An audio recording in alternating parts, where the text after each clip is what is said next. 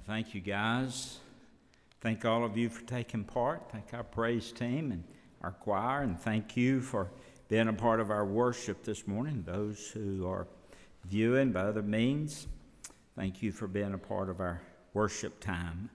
Before I share God's Word, let me just make an announcement, because I know at a certain time we'll lose our Facebook and YouTube audience, but don't forget, today begins our drive-through nativity. This afternoon, tonight, this evening, from 6 to 8. Now, you are listening. 6 to 8. We're going to have our drive-through nativity, a night in Bethlehem. And so if you would, make plans to, if you work in the drive-through, make sure you're here at 4:30 this afternoon. And then we need you here early to get costumes fitted and maybe get something to eat before we go out and know where your positions are. But when you come in for the drive-through, you'll go down to we'll come in the first exit, you'll see that. You'll come in there and you'll receive a CD, or you'll be given instructions on how you can pull it up on your device, or you'll be handed the printed words, and you just drive through, and it's narrated, and so it's going to be real good. So let me encourage everyone to come out tonight through Tuesday night from 6 to 8. So please keep that in mind. And I appreciate everyone's hard work. It's worked so hard putting everything together and getting it all set up. And so be praying for as we share the gospel in kind of a unique way tonight, Monday and Tuesday night. Well, if you brought your Bibles, turn to the book of Hebrews chapter 2. For our text, we're going to look at verses 9 through 18. I'm going to share a sermon entitled, Why the Incarnation? Why the Incarnation? If you remember last week, I shared with you about, is there a virgin birth, or was there a virgin birth? And we reached a conclusion. Yes, there was a virgin birth. Well, why the Incarnation? So if you would, Hebrews chapter 2, verses 9 through 18. And if you would, please stand if you're able, and in respect and honor of God's inspired, infallible word. Verse 9, Hebrews 2.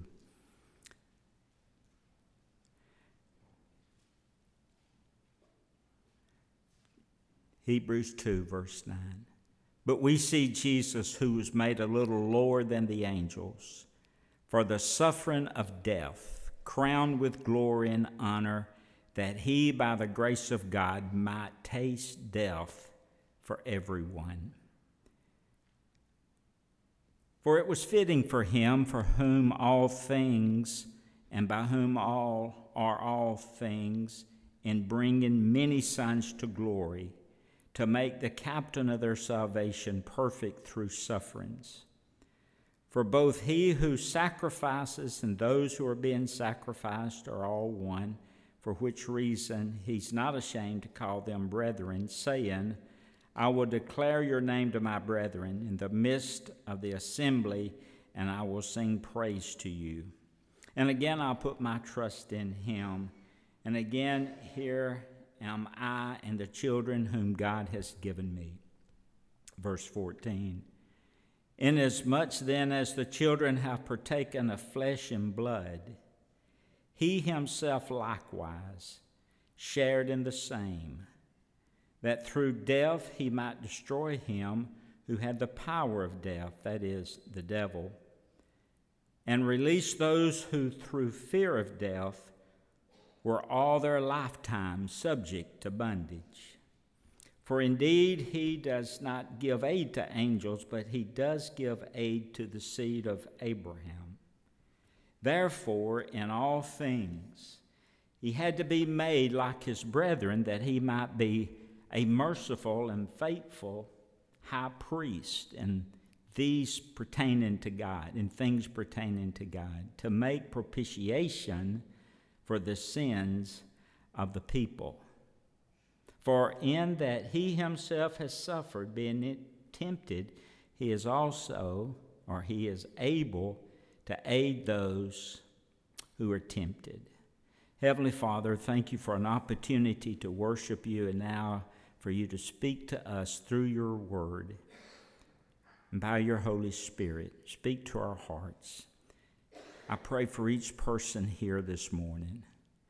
And Father, we're all different. We have different needs. And we're at different levels spiritually, perhaps.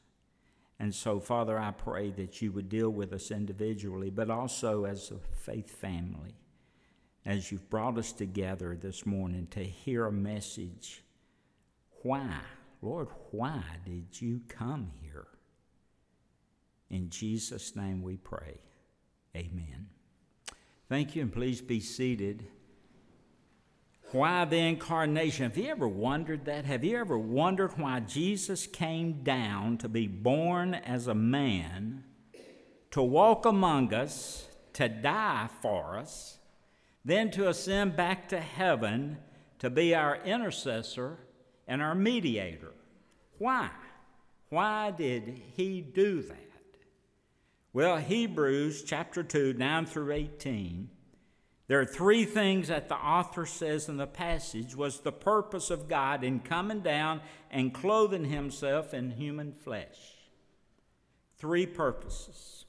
First of all, if you're taking notes on your outline, that he might deliver us from the bondage of death. Now, when I read that, I'm thinking, what's the bondage of death? Well, the bondage of death is the fear of death. That's the bondage. There are a lot of people today held in the bondage of death. You're afraid to die. And you're afraid to die because you don't know what's going to happen when you die.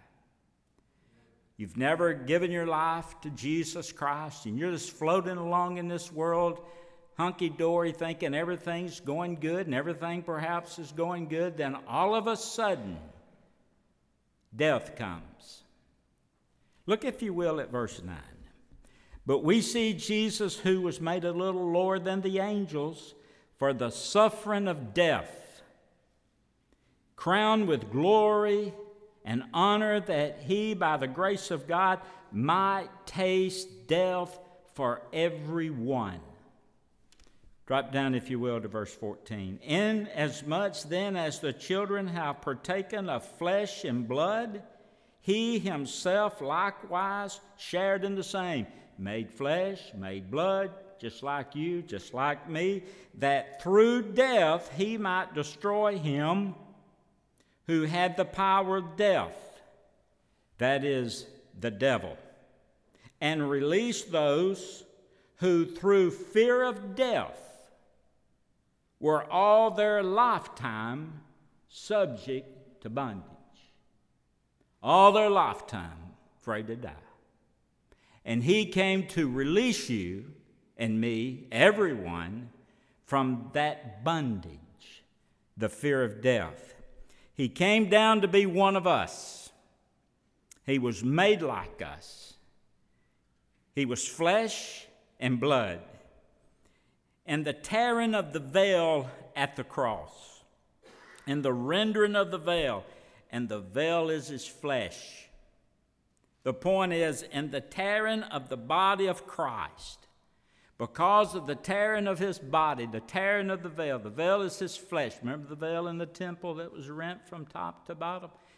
From the tearing of that veil, on the cross, the tearing of the veil, his flesh, we have a pathway to glory. Meaning now death for the children of God is not corruption. Death is not decay. This is good. Death is not decay. Death is not bondage for the believer. Death is not dread. Death is not fear. Death is not blackness. Death is not darkness. Death is not despair. But now to us who are in Christ, death is an avenue to the very presence of the Heavenly Father. Why is that? He's removed the bondage of death. What's the bondage? The fear of death. We don't have to fear it anymore. So if you're a believer, you don't have to fear death. Death, there's only two ways you and I are going to go to heaven. Either by death or Jesus is coming back. Now that's the only way we're going to go to heaven. But we don't have to fear either one. We don't have to fear death. Death. Don't have to fear it. When a person dies, the trumpets sound on the other side when every saint, each saint of God dies. Trumpet sounds. Joy and happiness because another one's coming home. Death is our finest. It's our greatest hour because we're ushered into the presence of God. Now that's what Christ did for us in the Incarnation and in his suffering and in his death. So the point is this: death no longer is a dread. Death's no longer a dread. Death is no longer despair. Death is no longer horror. Death is no longer a nightmare. Death is nothing more for the believer than triumph. Death is victory for the Christian. Why is that? Because God sent his son Jesus. Let me say it this way. God came in the flesh in his son Jesus and relieved us from the bondage of death, the fear of death. So Jesus was made partaker of our mortality. He was made like us. So when we go back to Bethlehem, God was incarnate in the flesh. That's what the word means. God in the flesh, God with us. God was incarnate in Bethlehem that being a man, he might, through death, destroy him, the scripture says, that had power over death, which is the devil. And then at the same time, deliver us who through bondage and death, all of our lifetime, the scripture says, dreaded it, feared it, but not anymore. Not anymore. The Incarnation is our day of victory and our day of glory. So if someone comes up to you and says to you, do you believe in the incarnation of Christ, that Christ came, that God came in the flesh through Jesus Christ, that the word incarnation means God with us? Do you believe that God was with us in Jesus Christ? Yes, I do. And you say, well, why did he do that? Why did God come down and do that? To deliver me from the bondage of death. First of all, the fear of death. Number two, if you're taking notes.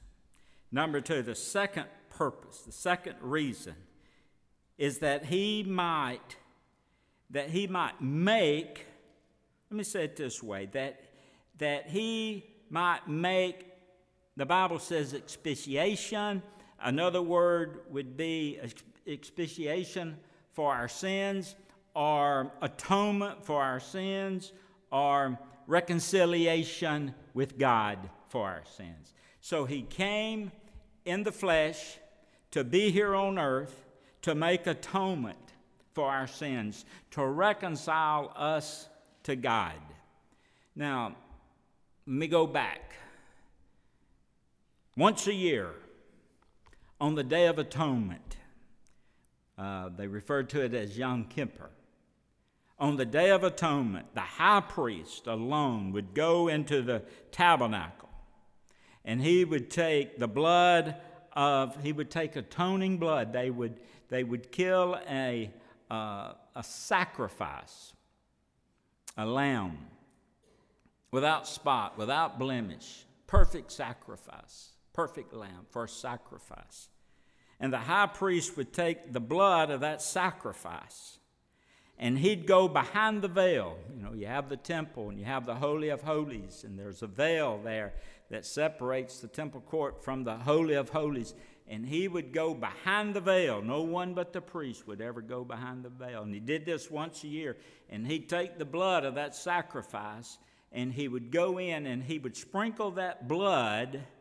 He'd sprinkle that blood on the mercy seat, and the mercy seat was the lid of the ark.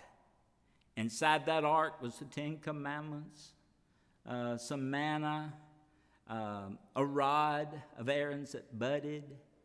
And he would take that blood sacrifice and sprinkle it on the lid of that ark, which is known as the mercy seat. He'd do that one time a year. He'd make that atonement for the sins of the people. Now, the author of Hebrews says that those sacrifices, year after year, one time a year after year after year, did not do anything but bring remembrance every year, reminding people constantly of their sins, continued sins. And those sacrifices, that sacrifice was made year after year after year, again and again and again and again, and it reminded people of their continued sinning and their past sins. Why was that? Because the blood of animals was not sufficient. They were not able, that blood was not able to wash the stain of the sin out of the souls of the people. It could cover the sin, but it couldn't wash the stain out. Micah chapter 6, jot this down. Micah chapter 6, listen to God's word. With what shall I come before the Lord and bow myself before the high God? Shall I come before him with burnt offerings, with calves a year old? Will the Lord be pleased with thousands of rams, 10,000 rivers of oil? Shall I give my firstborn for my transgression, the fruit of my body for the sin of my soul? He has shown you, O man, what is good, and what does the Lord require of you? None of that, but to do justly and to love mercy and to walk humbly with your God. None of that removes the stain of your sin. None of that does. The sacrifices were nothing more than just reminders of sin every year, because the blood of the bulls and the goats could not take away the sin.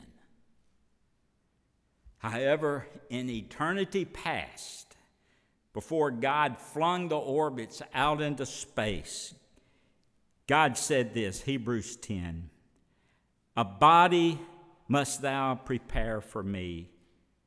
Then said I," Christ is speaking, verse 7, "Lo, I come to do thy will, O God." And so the point is, Christ came in that prepared body, prepared by the Holy Spirit of God in the womb of Virgin Mary, and he offered himself once and for all, a sacrifice for all of our sins. Hebrews chapter 10, verse 10, "But that we have been satisfied, or our sins have been satisfied, we have been sanctified through the offering of the body of Jesus Christ once and for all." Once and for all. The point is this: there's no more sacrifice for sin. No more. Let me ask you this. Are you burdened because of past sins in your life? You ever think of those? You ever burdened about past sins and reflect back on perhaps younger years and some poor choices and mistakes you'd made? Do you ever think of that?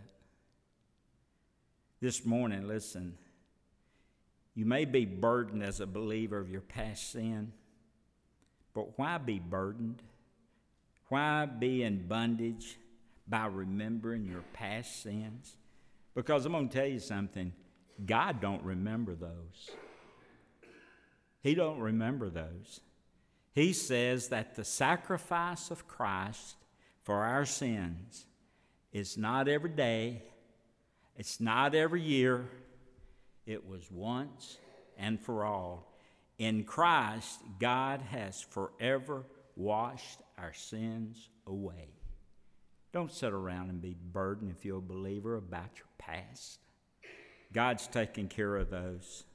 They've been washed away. as though we have never sinned. That's the purpose of the incarnation. In Bethlehem, listen, God came down, assumed human form, human flesh, a body, that he might offer a sacrifice once and for all for our sins. So why the incarnation? First, that he might deliver us from the bondage of death. Secondly, that he might atone and reconcile us to God once and for all, verse 16 and 17. And third, let me close with this real quick, that he might understand and encourage us in this life. Look, if you will, back at our text, Hebrews chapter 2, verse 18. He came to encourage us while we're in this life. Verse 18 says this, for in that he himself has suffered, being tempted, he's able to aid those who are tempted. Hebrews chapter 4. I want to read verses 15 and 16 along the same line. For we do not have a high priest who cannot sympathize with our weakness, but was in all points tempted as we are, yet without sin. Let us therefore come boldly to the throne of grace, that we may obtain mercy and find grace in time of need. The third reason for the incarnation is Christ, that Christ may be merciful, faithful, sympathetic, understanding as a great high priest. That's why he came. One of my favorite preachers, W.A. Criswell, I quote him a lot, and he shared on these comments, he shared about an Oriental lore. And this is the story.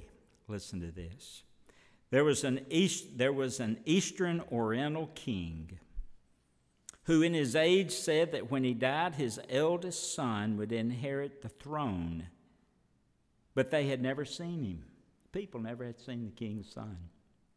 They never seen that eldest son. But the king said, you'll know his reign by the graciousness of his rule. So when the aged king died, the eldest son ascended the throne, and there he came out of the throne, streams of grace and mercy and sympathy and understanding and help. And upon a day the citizens of the king came to the castle and said, we would see thy face. You so understand us. You so know us. You so sympathize with us. And you so help us. We pray thee, let us see your face. And the king came forth, and he stood before the subjects, and the people looked at him in wonder and amazement. And one of them said, why, we know thee. Thou art that stranger who stood by our sides when our little child died. We know thee. And another one said, we know thee in the hour of our greatest trial and necessity. Thou art the stranger that stood by our side. We know thee. Another, why, we know thee. In the hour of our greatest need, you were there to help. You brought bread to our hungry mouths. We know thee. And then he says, I would suppose that's a story about an Oriental king, but it's true about the great king. He lived incognito among his people, and he knew them, and he loved them, and he manifested to them their needs. That's why the incarnation.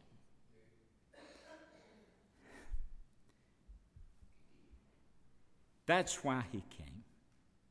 The purpose of the incarnation, that he might understand us and sympathize with us, being one of us, able to help us in our trials. That's what Matthew 11:28 says. Come unto me, Jesus said, all you who labor and heavy laden, and I'll give you rest. Take my yoke upon you and learn from me, for I'm gentle and lowly in heart, and you'll find rest for your souls. That's why he came.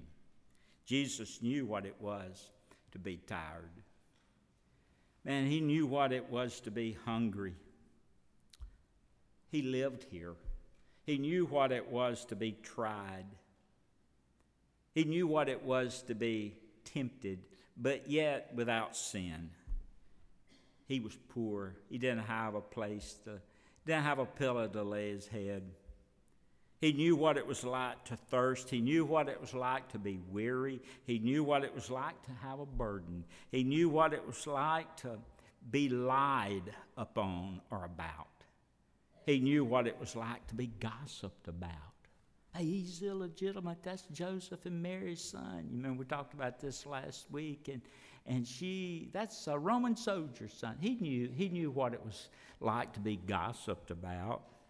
He knew what it was like to be bullied. He knew what it was like to be laughed at. Hey, you saved others, you can't save yourself. He knew what it was like to be laughed at. He knew what it was like to be ridiculed. He knew what it was like to be disliked. He knew what it was like to be rejected by his family and his friends. The Bible says that he came unto his own, and his own received him not. He understands your sorrow, my sorrow, your tears, my tears, and never attended a funeral. Always showed up afterwards. In his sorrow, in his suffering, in his death, he became that faithful and merciful high priest who is touched, who is moved with the feelings of our infirmities. He came because of that. Why did he come? That's Christmas. That's what Christmas is all about. What's the purpose of the incarnation? That he might deliver us from the bondage of death. Don't forget that. While we celebrate the coming of the Messiah, the coming of Christ, that he might make atonement and reconciliation to God for our sins once and for all. Don't have to worry about them anymore. Why did he come? That he might understand us in this life. You know, there are two great seasons of the year, my opinion, and that's Christmas, and the other one is Easter, because both of them show us what God has done for us through his Son, Jesus Christ. Great time of the year. Great time of the year. I love Christmas. I don't think you can commercialize it too much. You know why? Because the more people celebrate Christmas, the more really the Savior is magnified. Everybody's busy. Everybody's running around. Everybody's ginning around. Why is that? Because they're celebrating Christmas, the incarnation of the Lord Jesus. It's good. This is a good time of the year. Enjoy it. Don't gripe about it and don't complain about it, because there's a reason and there's a purpose behind it. Let's have a word of prayer. Well, Father, thank you for a time that we've had together today to answer a question perhaps we wondered about. Why the incarnation? Why bother? The virgin birth was just a step prior to the incarnation when the Christ child was born. And we realize today why you came. And so, Father, we rejoice in the fact that you came. I pray for each person here today. I pray for those who are under the bondage of death, who fear death. They've never put their faith and trust in you. And so I pray today as you call them, Father, that they would invite you into their life, invite you into their heart. Father, that they would humble their heart and say, oh God, I know that I'm a sinner. This life will end one day, and I know there's a Jesus. I know there was a birth. Christ was born. Historical fact. Archaeological fact. Scientific fact.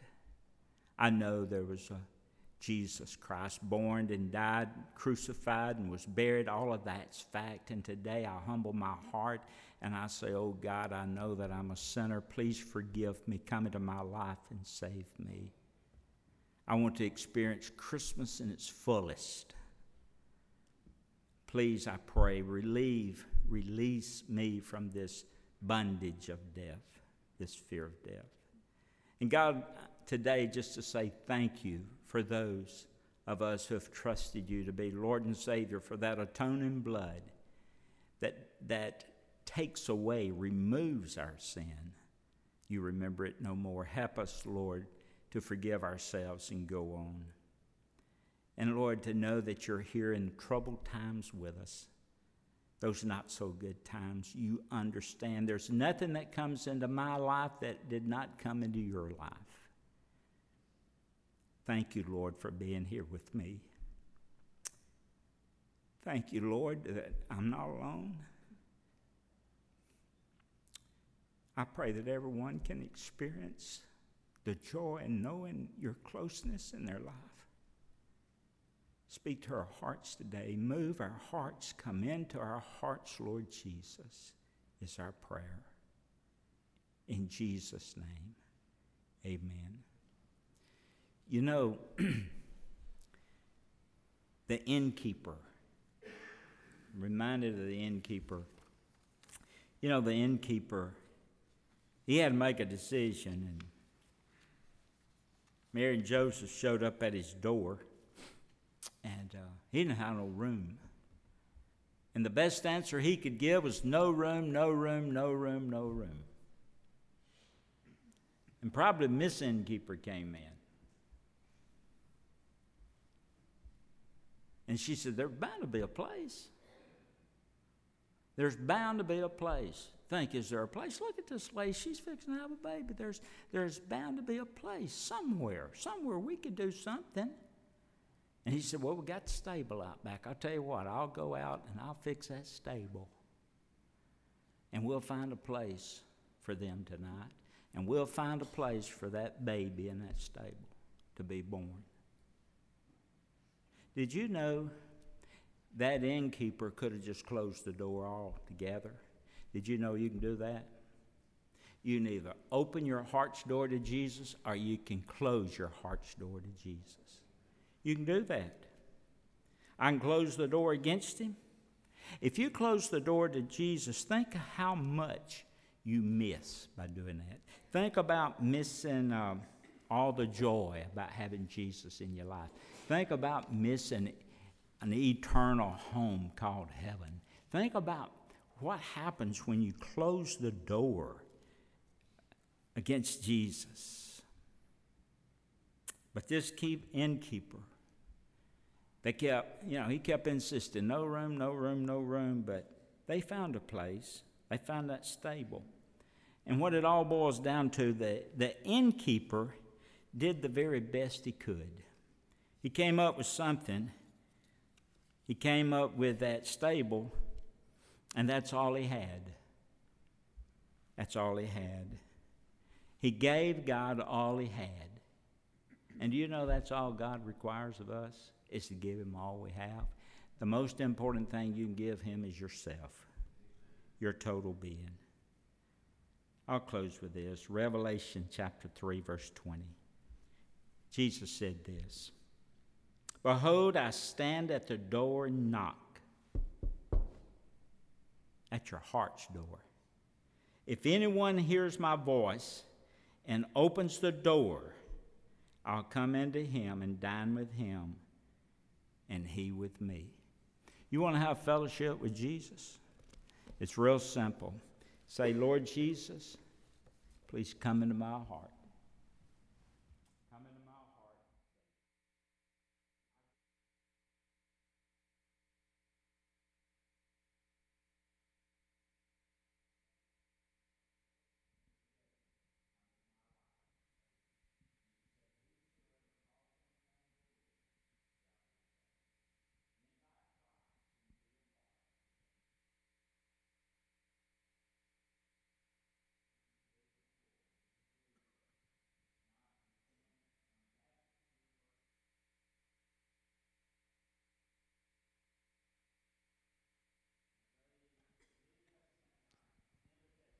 Tell you what, you can just be seated as we sing this song, just in a time of invitation, as we just sing this song entitled "Make Room." And so let's let it minister to you as we sing.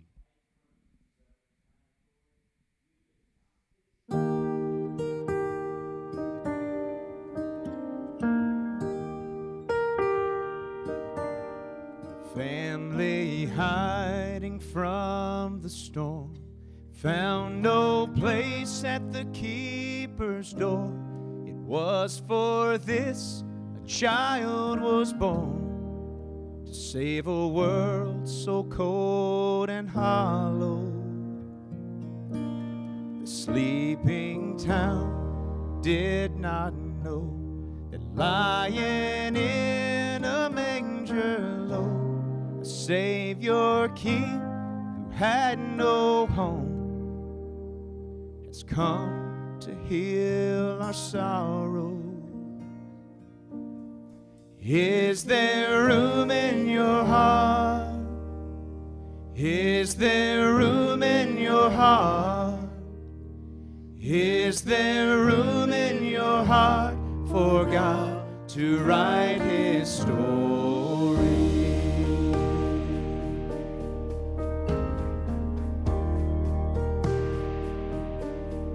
Shepherds counting sheep at night, do not fear the glory light. You are precious in His sight. God has came to raise the lowly. Is there room in your heart?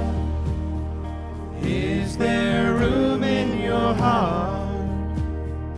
Is there room in your heart for God to write His story?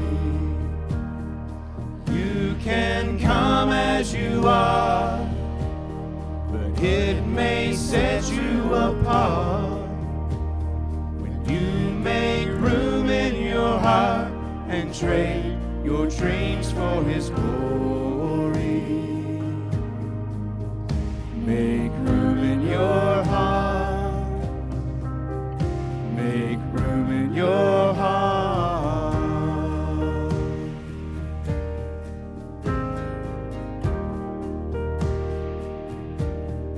Brother holds the promise tight. Every wrong will be made right. The road is straight, the burden's light. For in His hands He holds tomorrow. Is there room in your heart? Is there room in your heart? Is there room in your heart for God to write His story? You can come as you are. It may set you apart when you make room in your heart and trade your dreams for His glory. Make room in your heart. Make room in your